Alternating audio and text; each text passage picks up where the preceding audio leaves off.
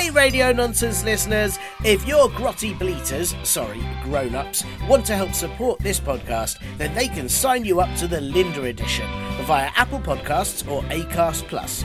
The Linda Edition is a version of this very show where adverts appear as often as Linda does, which is never. Yes, including this annoying advert at the beginning. You'll also get the podcast a whole day earlier than everyone else, and you never know, if enough people sign up, there might be bonus content too.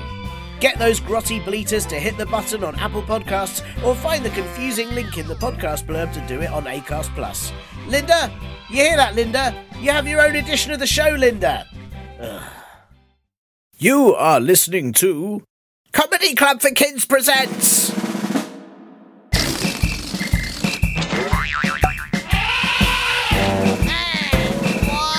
Radio Nonsense, Radio Nonsense, Radio Nonsense, Radio Nonsense, Radio Nonsense. Hello and welcome to Radio Nonsense, the official Comedy Club for Kids podcast for all ages from 2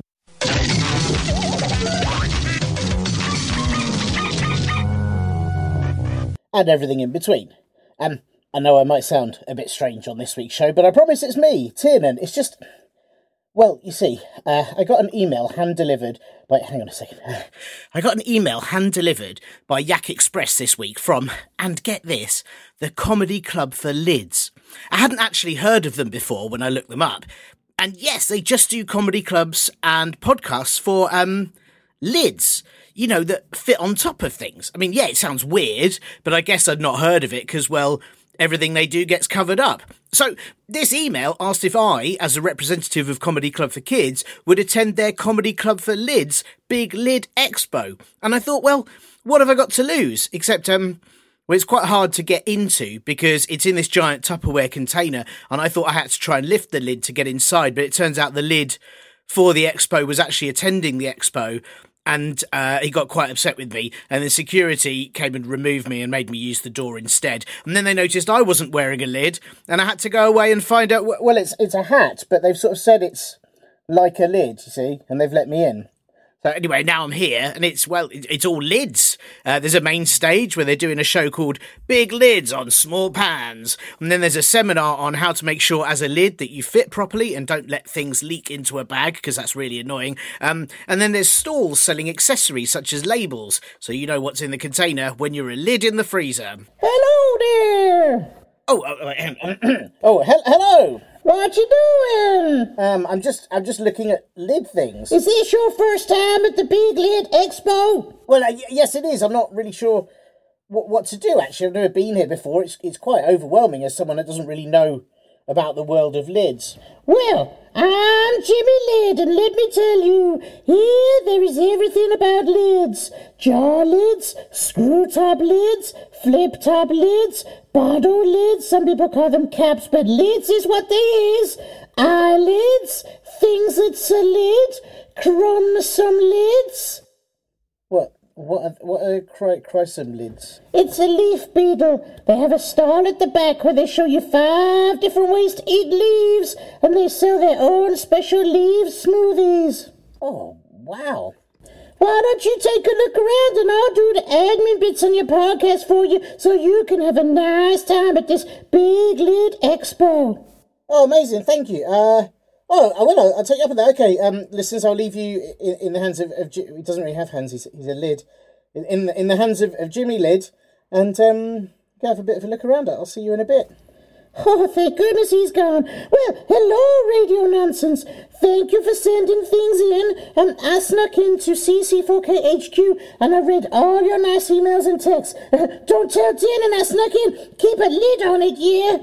This week, I'm just here to tell you that there's still time to win the Uproar prizes from previous week's shows. And, of course, if you want to ask any questions on the show or send in any jokes, please ask your drafty grunge faces.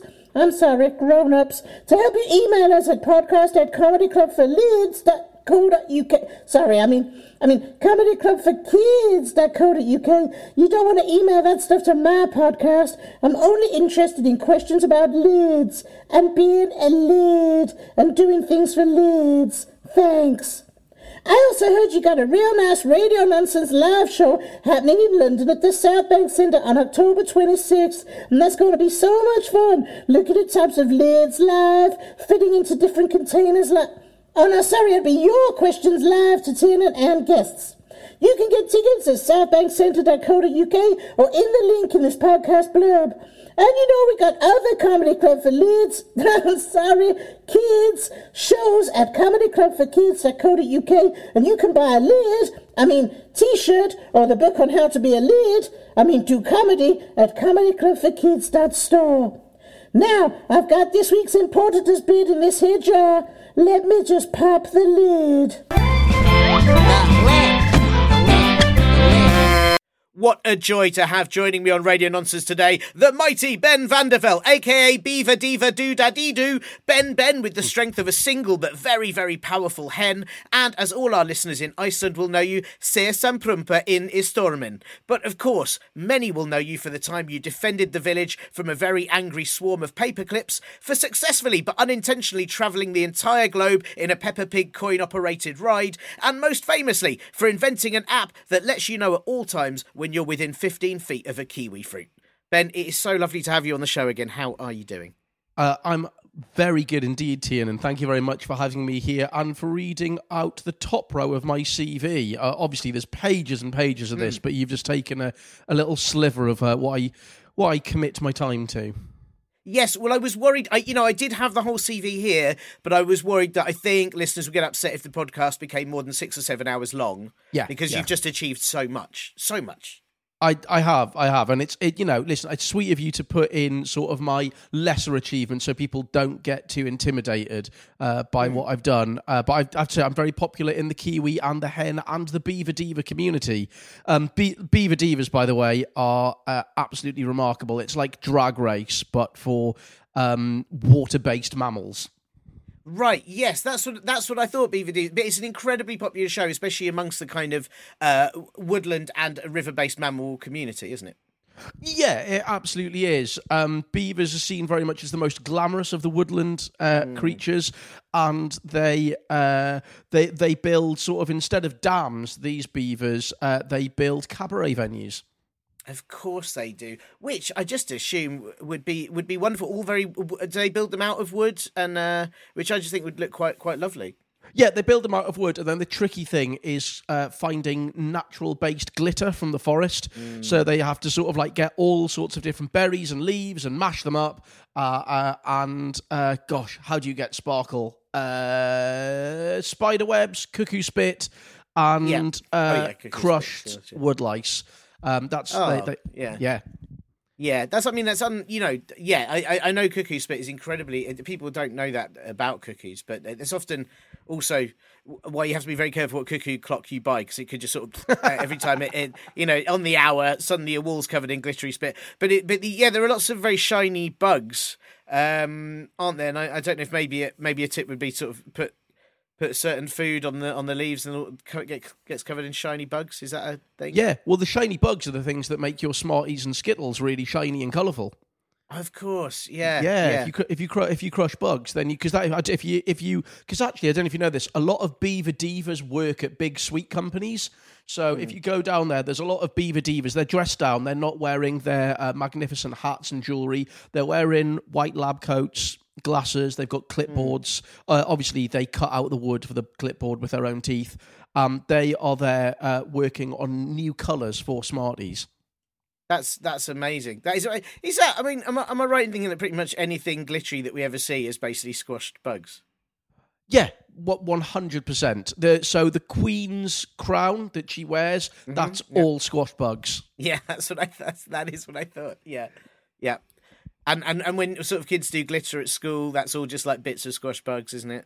Yeah, absolutely. So I know it's quite popular in the child community to have trainers with little glittery things on. Or I've seen a lot of girls with glittery cardigans, all insects. Which is why if you are a child or own a child, you should be very careful what they wear when you take them to the zoo, to the reptile house, because if they've got like one of those glittery tops on, all of the lizards will just go for it. Oh wow! And then they can just eat their shoes or their face. Yeah. And And that's something people aren't warned about enough, actually. they're really not. Well, I'm glad that I could come on this show to give this public information warning, because there's nothing. How can I put it? One of the saddest sights in nature is watching a boa constrictor try and fail to digest a glittery shoe.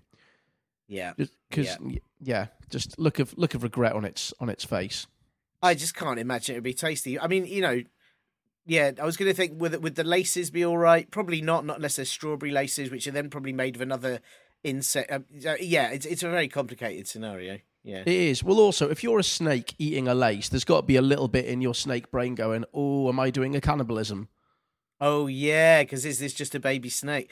Wow. Yeah. I mean, and these are sad. Yeah, sad times for snakes. Sad time for glittery bugs, because we're saying this, and there's a bit of me that wonders there must be campaign groups who say, like, protect the glittery bugs, don't squish them and eat them, and and maybe we could get to a stage where instead of, say, putting glitter in your hair, you could just have loads of glittery bugs in your hair that are alive and happy. Well, yeah, I mean, obviously listeners can't see this, but I've got quite big curly hair, which is the perfect ecosystem for glittery bugs.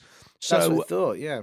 Oh, yeah. So actually, like, again, listeners can't see this right now, but I currently have upwards of 10,000 glittery bugs in my hair. My hair is acting as kind of like a temporary home for them before they can go on to a new, be rehoused. Wow, that's amazing. So is that why your hair... Because your hair is really, really shiny, and I just thought maybe I'm speaking to you because you're kind of standing in an incredible pool of light, or perhaps you're just sort of radiating goodness, but it's actually that you've got absolutely hundreds of thousands of glittering insects in your hair right now. I mean, I am radiating goodness as well. You can't act as a halfway house for glittery bugs without having a real smug sense of goodness. But also, of course. I am crawling in insects. Wow. And is that, like, comfortable? Sometimes it's like I'm getting 10,000 tiny little head massages. So sometimes I feel very, very relaxed and zen. Other times, some of the bugs are quite pioneering and like to sort of leave my hair and have a little look around. And then, when they're trying to crawl up my nose and in my eyes and in my mouth, that's less good. So I've had to... if you ever go to like a fun fair and there's the little yellow and black tape that says you're not allowed to go past a certain area, so I've had to tape that over my eyes and my nostrils and my mouth and my ears at all times. Well, again, I saw that. I didn't want to comment on it. I wondered if maybe you just had a very hazardous nose or very hazardous ears. I was worried. Something had happened since we last spoke that perhaps meant your nose and ears have become a danger zone, maybe a particularly horrific cold or something. No, that's obviously why. Yeah. Listen, it acts both ways. It's protecting and warning the insects to stay out, and also, since I did get COVID, it just lets the world know and be more aware as well. It could come out. Very good. It could come out from any orifice. Wow. I mean, that's really, you've highlighted something that warning tape is often used just for like danger. This area is a bit, but why don't we as people wear them? Like there are times when, I've had a particularly spicy meal. I could wear warning tape on my bum and then people know it's particularly hazardous, or if you're feeling a bit sick or if you've got really horrible burps, you could wear it over your mouth. Maybe a traffic light system on your bum. If you've got like, If you've got a green light and you're like, it's fine, I just had some toast. If you've got an amber light, it's just like, I had a curry, but it's fine. It was a tikka masala, it's creamy, it's for the British palate. Or if you have a red one, it's just like, oh boy, have I had the most potent Malaysian curry going. And then no one would get in a lift with you. They'd all know it was too dangerous to stand behind you on an escalator. It's a good. Yeah, absolutely. And there's, I don't know, I feel like we need to find a place to put a zebra crossing on your body somewhere as well. Oh, that's interesting. But again, who would that be for? Because I suppose for insects travelling from one side to the other, would it help for other people walking in front of you so they don't bump into you? Do you know what? It'd be good for the insects, because sometimes I do have a beard, and so if the insects in my hair want to have a change of scenery, then I'm happy for them to sort of go to my beard. So I do occasionally... put a zebra crossing. Obviously, there are no zebras allowed there. It would be a terrible day if I was hiding a zebra in my hair and the zebra had to walk down my face to my beard. I would end up with hoof prints on my nose.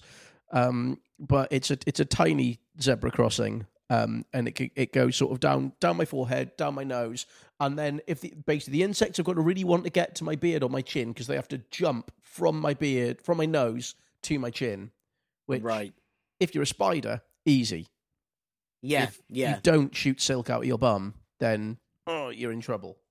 Yeah, and also there's the issue, I suppose, if they do that, like, say, as you need to cough, then you accidentally fire them across the room, and then they get lost. Yeah, they do. Oh, God, I didn't think about that. Well, I do my best to hold it in when I can. I also just thought, what would happen if you fed curry to a spider? Would it have, like, flaming silk coming out of its bum? Yeah, or webs made of diarrhea.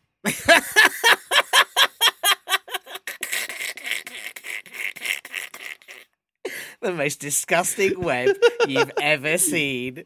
Yeah, just all these poor wasps and flies caught in it going, kill me now.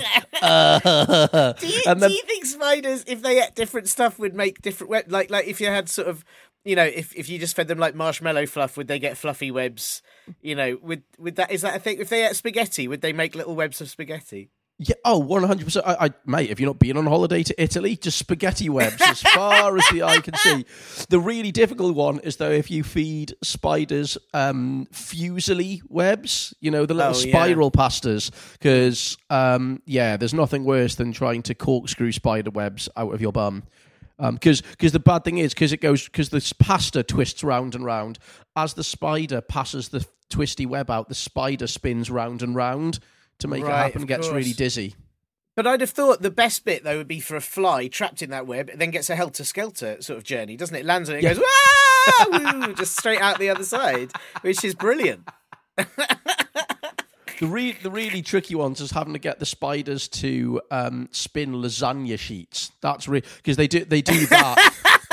That's like 3D printing with a spider. That's really tricky. Yeah, and you get those pasta shapes, don't you? Like, I know there's like frozen ones. It'd be quite hard for them to sort of make a web out of little Elsas. And, yes, it is. Well, that's just Arctic spiders.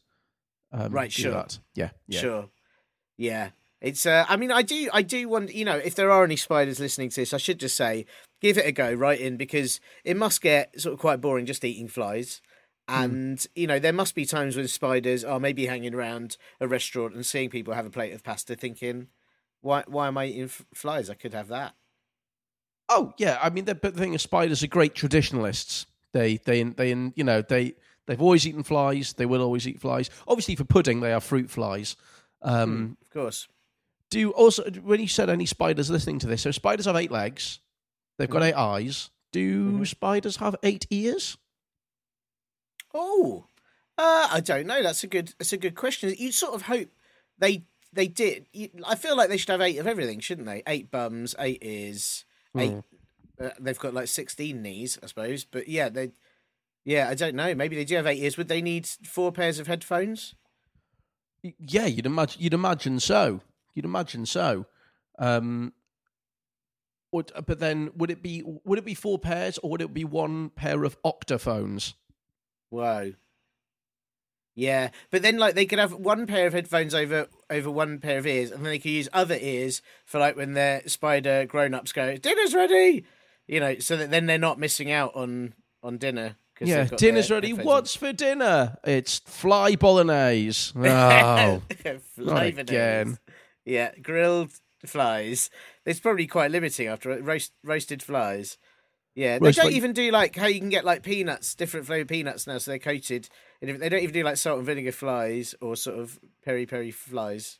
No, well, obviously the thing is now, because it's summer, you can have fly kebab, where you, yes, just a little wooden stick all the flies on there, roast it on the barbecue. Of course. Or if you want to slow roast it, then you can have pulled fly. Oh, right. Yeah. And how do you just pull a fly? Yeah. That sounds really horrible. What do you do? Sort of grab each end and just pull a fly?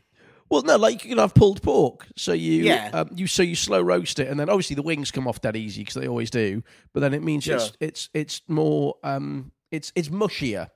It's because if you have roast fly, then you get a nice sort of like a bit of fly breast. There's not much leg on a fly. It's mostly mostly breast, and to be honest, the wings are fairly papery. But with pulled fly, it goes all mushy. It's like it's kind of like eating wet paper, but it sounds delicious. Yeah, and it has no nutritional value, and you are culturally appropriating from spiders. But other than that, delicious.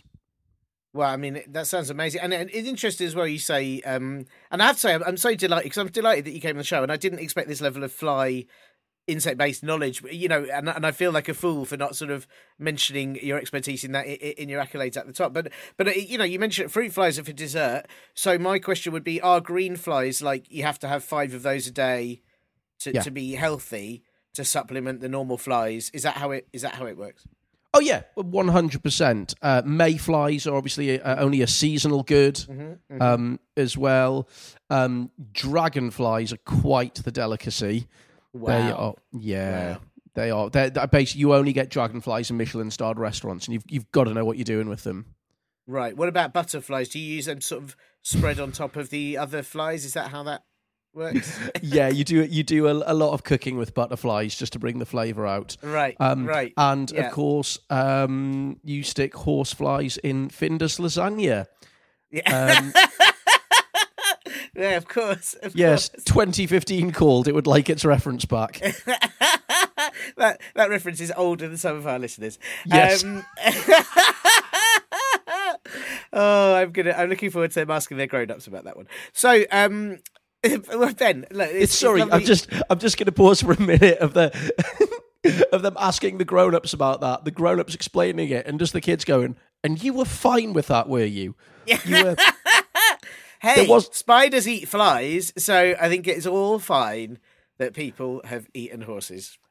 But spiders don't ride flies around tiny little racetracks. Which I think is a shame and a missed opportunity. It is. But also, spiders are bigger than flies, so they'd have to have a fly for each leg. Anyway, no, it doesn't matter. Move on. Yeah, yes. Well, look, Ben, it's so lovely having you on the show again, and thank you for having time in between all of your many feats of incredible adventure to talk to us. And obviously, I've asked you for a very specific reason. We've got a very specific question that I think you can answer. But before we get there, I have to, for admin purposes, I've got to ask you a couple of things, right? Sure. The first one of which is, you've been on the show before. It is an audio podcast. Our listeners mostly listen to it with their ears. But as I say every week, they may want to listen to it with their ears, their bums. We don't discriminate. That's fine if they want to do that. And so I just wonder, because it's an audio podcast, if you have a favourite noise that you could either tell us about or preferably even make. I do have a favourite noise. My favourite noise is this.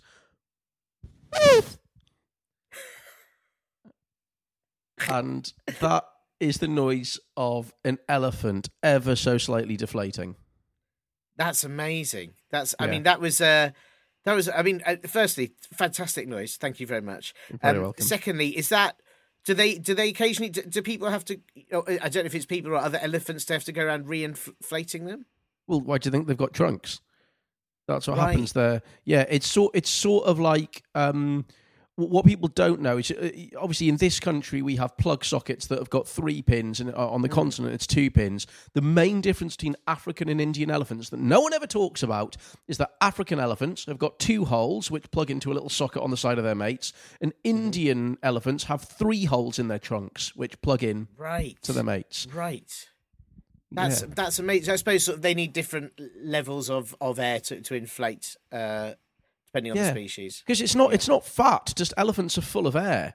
If you completely deflated an elephant, it would just look like a huge grey clothes horse. But you wow. Yeah. That must be quite good for travelling, though. If elephants want to travel long journeys, they just deflate themselves, pack themselves into a suitcase, and then when they get the other end, someone pumps them up, and then they're a full-size elephant again. Yes, yeah, absolutely. I mean, that's why you have ended up with so many elephants in zoos all around the world. They are surprisingly easy to transport. Just like, giraffes actually have collapsible necks. Is that right? Where's the collapsible? Is it at the bottom of the neck or sort of midway? Does it just sort of fold over? It's hinged. Right, sure, yeah. Right. Yeah, that is why, if you see a giraffe where the hinge hasn't been put in and there's a windy day, its head just flops about all over the place, isn't it? Oh, yeah, it's... but also it means that an unhinged giraffe can be used as a windsock on the savannah. Yes, yes, it can. And an unhinged giraffe is definitely something people need to be sort of aware of and worried about, I'd have thought. Yes. Yeah, yes. All these, I mean, people don't, I think you've highlighted with your fantastic noise, just there are so many elements of especially these larger animals that people aren't aware of. I'm pretty sure that lions, you can just sort of zip file them, can't you? You can just sort of zip file a lion. And then Yeah, and then you just sort of transport it on a USB. Yeah.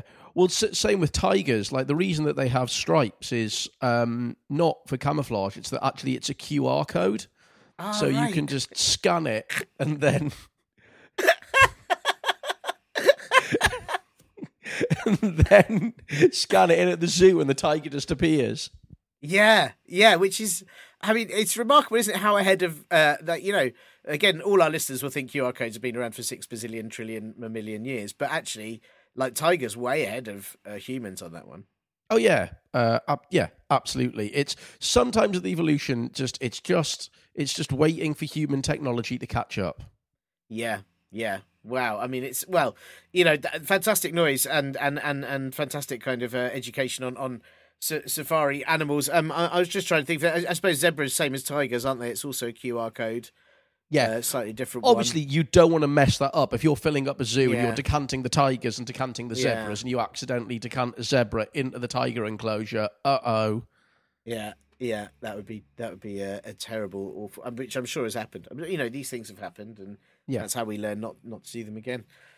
Wow. Well, thank you, Ben. And the other question I have to ask you, for the sake of this show, is simply is a family friendly podcast. It's suitable for listeners of all ages, any age you can imagine. Can you imagine an age? I wonder. I can. I'm currently imagining the Bronze Age. Yeah, absolutely. Totally suitable for the Bronze Age. Suitable for pretty much any age, the Neolithic age, any age you can imagine apart from 100 years old. Not suitable for them, long story. Every other age, totally suitable for. So I just wanted to check that, because of that, if there are any rude words you won't be saying on this podcast. Yeah, I've got a couple. I won't be saying cummerbund. Oh, no. Oh, no. Just every single syllable of that is absolute filth. So I won't be saying that. I also won't be saying duffel hump. Oh no! Don't. Oh no! We would get banned. We'd just be taken down. Yeah. I'm sorry. The last thing I want is for you guys to get cancelled. So I won't be saying duffel hump, or indeed Humpelduff, which is the German for Huffledump. Yeah, which is actually I've heard worse. Depending on what context it's used, but I've heard it's far worse. And I wouldn't say Huffledump. Definitely not on this show. Good. And last of all, what was the word now? It's, do you know what, my brain has actually redacted the word from my mouth because wow. Yeah, I think it was sizzle flap, but I might be wrong.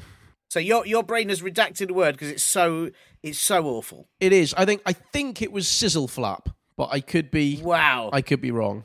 Well, but if it was, I mean, I don't think my brain would let me say sizzle flap. It's such a horrendous word. Good. And one that definitely shouldn't be said on this podcast, along with Huffledump, or Cumberband. None of those words should be allowed anywhere near this podcast. So I thank you for not saying them. You're very welcome. I'm nothing if not a man of politeness and integrity. Well, absolutely. That's what we all say about you. All of us. Now, listen, the reason I've got you on the show is that you are an expert in many things, including, obviously, housing glitterbugs and QR codes on animals. But we've had a question sent in, and I think this is a question that really, you're the only person that I know that could answer it correctly. So let me read this to you. My name is Annabella, but you can call me Bella, so that's nice. I mean, it says you can call me Bella. We don't have to. It's like you can. You don't have to call her Bella. It's nice that there's options. Yeah, exactly. But she doesn't say if there's anything else we can call us. We can't call her like Smeller. We can't call her Anna Smeller. Or we can't call her like Billabolla. Like we have to. I think those are the only two. I think those are the only two options. So we'll go. You can choose as you're answering the question. And she has asked, who had the first ever baby? Like the first one ever, the first baby. Oh, who had it? Who had the first baby? Strong question, Annabella.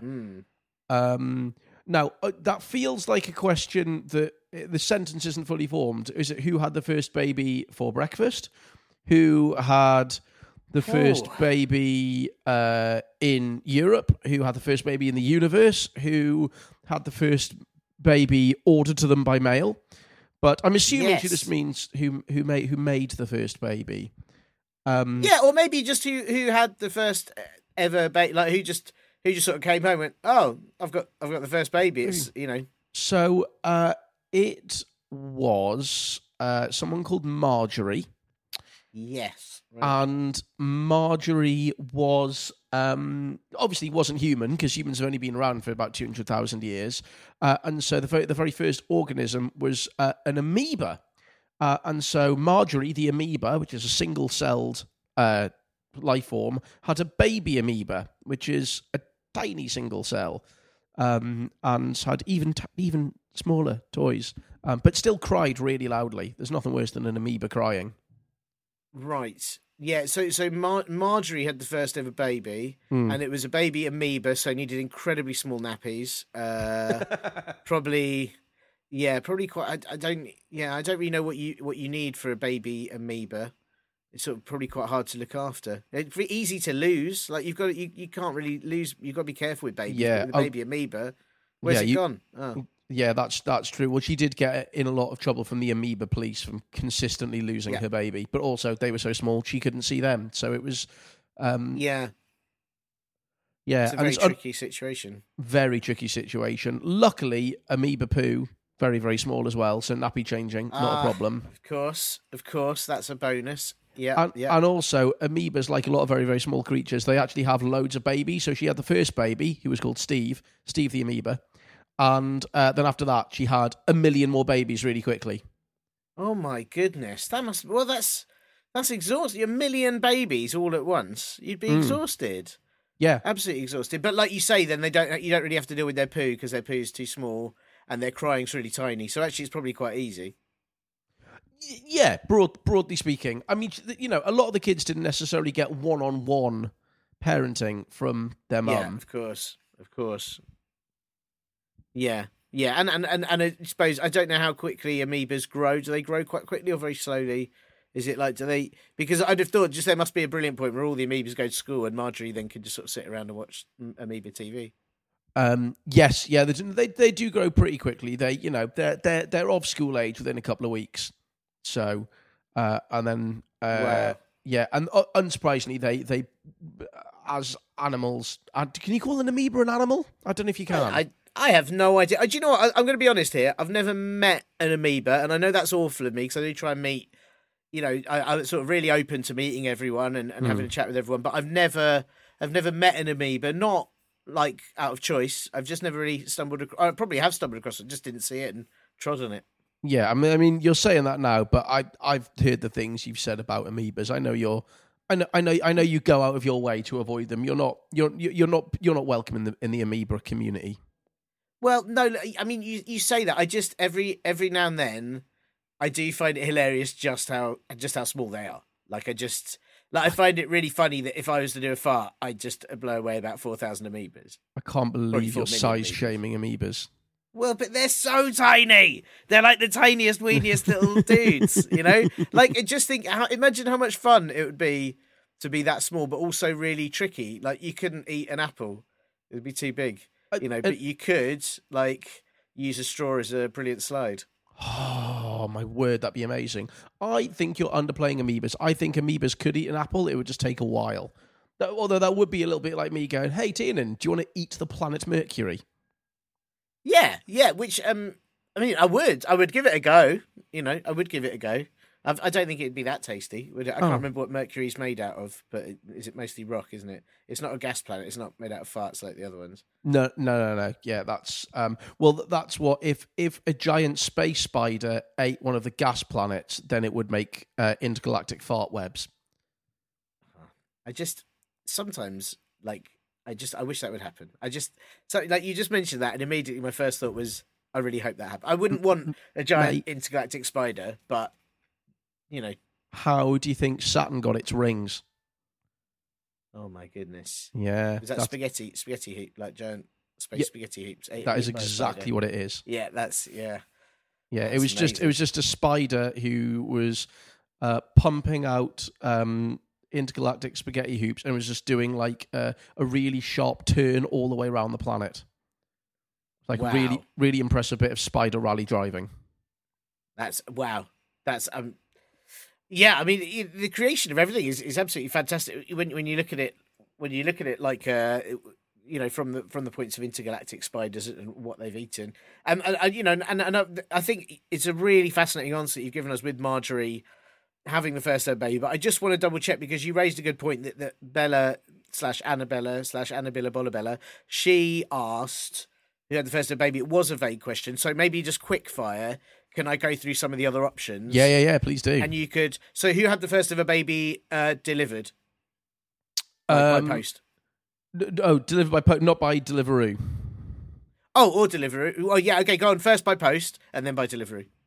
Oh, so the person who had the first baby delivered by post was King Herod. Let's not find out what he wanted to do with it when it arrived. And the first one who had it delivered by Deliveroo was Jamie Oliver. Oh yeah, that makes perfect sense, doesn't it? Of course, it was Jamie Oliver. Okay, first person, or who had the first ever baby for lunch? A dinosaur. Right. Okay. Who had the first ever baby disco? Nile Rodgers.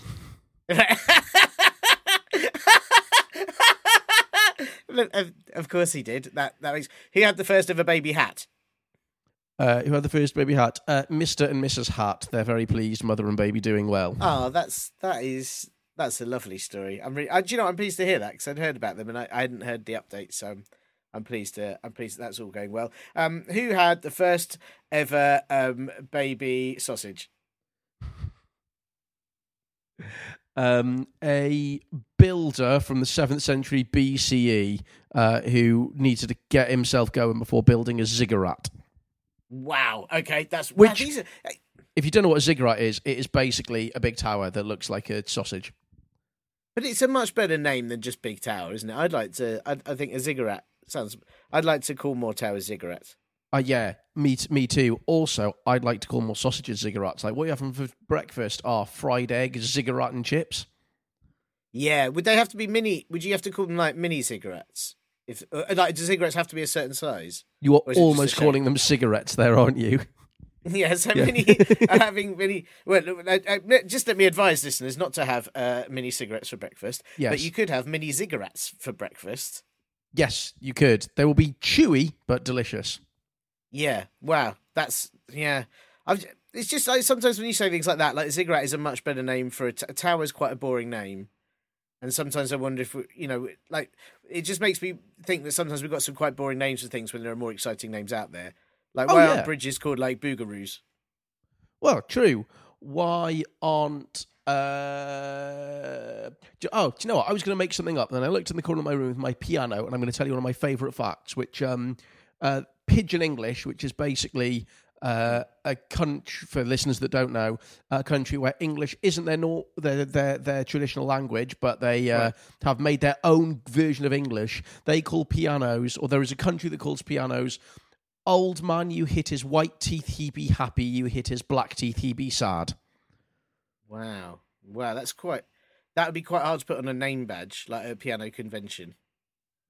Yeah, it's a lot, isn't it? But I like it. It's a really fantastic name. I didn't realise. I feel like it. I feel like a fool because I thought Pidgin English was when pigeons spoke English. So what do they call pigeon? What do they call it when pigeons speak English?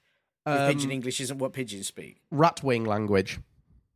Right, okay, okay. So they speak ratwing language when they coo in English.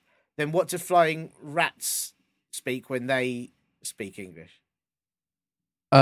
They speak pigeon English, which the pigeons find very confusing. It's really confusing. Sometimes the world is just too complicated, Ben. It is. It really is. Well, thank you for coming on the show, making it less complicated. You've answered Annabella, her question, which was very important. Yes, and I appreciate that. And I think we can, whether it's Mr. and Mrs. Hat or Marjorie, I think you've answered pretty much every possible area that she might need to know. Yeah, I think so. I think I'd like to hope that my expertise in first babies has been put to good use. Oh, do you know what, though? I didn't ask you, who had the first ever baby Belle? Oh, the first ever baby Belle, that was baby Big Ben. Oh, yeah, that makes sense. That makes absolutely sense. Yeah, of course. Thank you. So I suddenly realised I hadn't answered that one, and that may be the one that Bella meant. I didn't want to miss out. Well, listen, thank you. It's a joy to have you on the show. If you've got a bit busy week ahead, I presume, with all the sort of Kiwi finding and. Yeah, I do. Well, obviously the problem is with the Kiwi finding is that I thought when I was asked by the International Kiwi Hide and Seek Committee that they wanted me to find the fruits, but they actually meant the birds.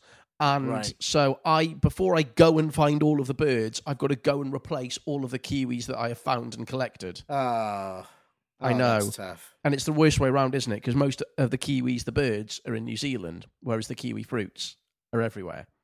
So that's Oh, I'm going to spend the weekend replacing kiwis. Yeah, that's a long weekend for you. That's going to be quite tiring. You're going to have to start early. I am. Yeah, and probably also going to have to comb all those kiwis' hair, so to put them back in the condition they were in. Give them a little comb. Yeah, they do. They do like a nice middle parting as well. Yeah, they love it. Yeah, they do. But if you're ever sad at the supermarket, just go to the kiwi basket and just give them a little rub.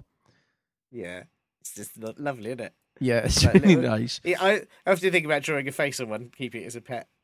Yeah. Oh, it's like a. To be fair, a lot of kiwis, if you draw a face on them, look like unevolved Pokemon. Right. Yeah. If you do that, or if your little brother wants a dog but he can't afford one, a couple of cocktail sticks through an aubergine, put some oranges on the side as wheels / legs, tie a rope around it, and pull it along, and you got a little Ober dog. These are amazing tips, Ben. Thank you. I hope many of our listeners do get Ober dogs, and also I do hope many of our listeners don't wait for kiwis to evolve into whatever their next stage of Pokemon evolution is. It could take some time. Or worse, you end up with some sort of terrifying kiwi creature that's roaming around, destroying stuff. So just be careful. All I'm saying to listeners, as ever with these podcasts, you just have to heed caution with some of the things that are recommended. But thank you, Ben. Thank you so much for your wisdom, your expertise, and for answering Annabella's question. And good luck with the kiwi replacement weekend. You're very welcome. Thank you.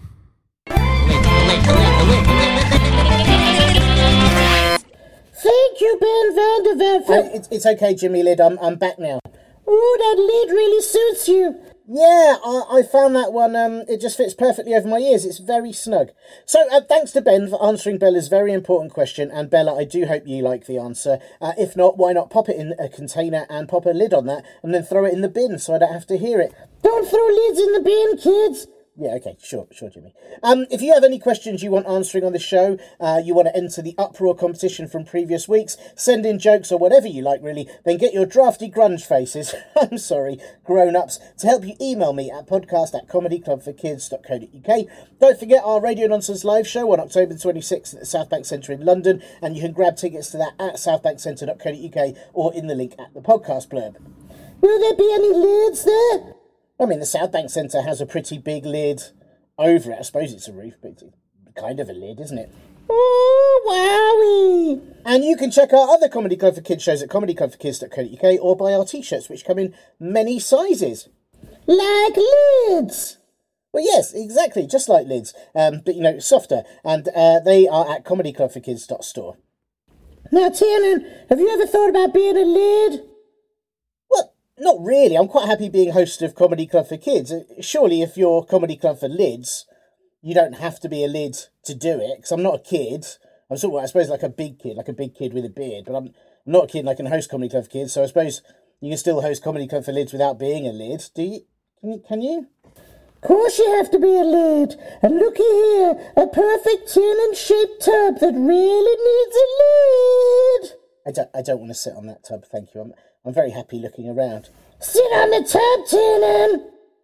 Okay. And what's inside the tub? Don't ask questions about the tub. Just sit on the tub. Be a lid. Oh no. Okay, I'll do it. You're a real lid now.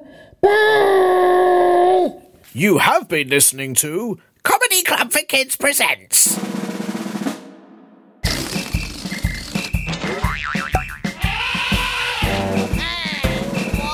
Radio nonsense, radio nonsense, radio nonsense, radio nonsense, radio nonsense. It's the end.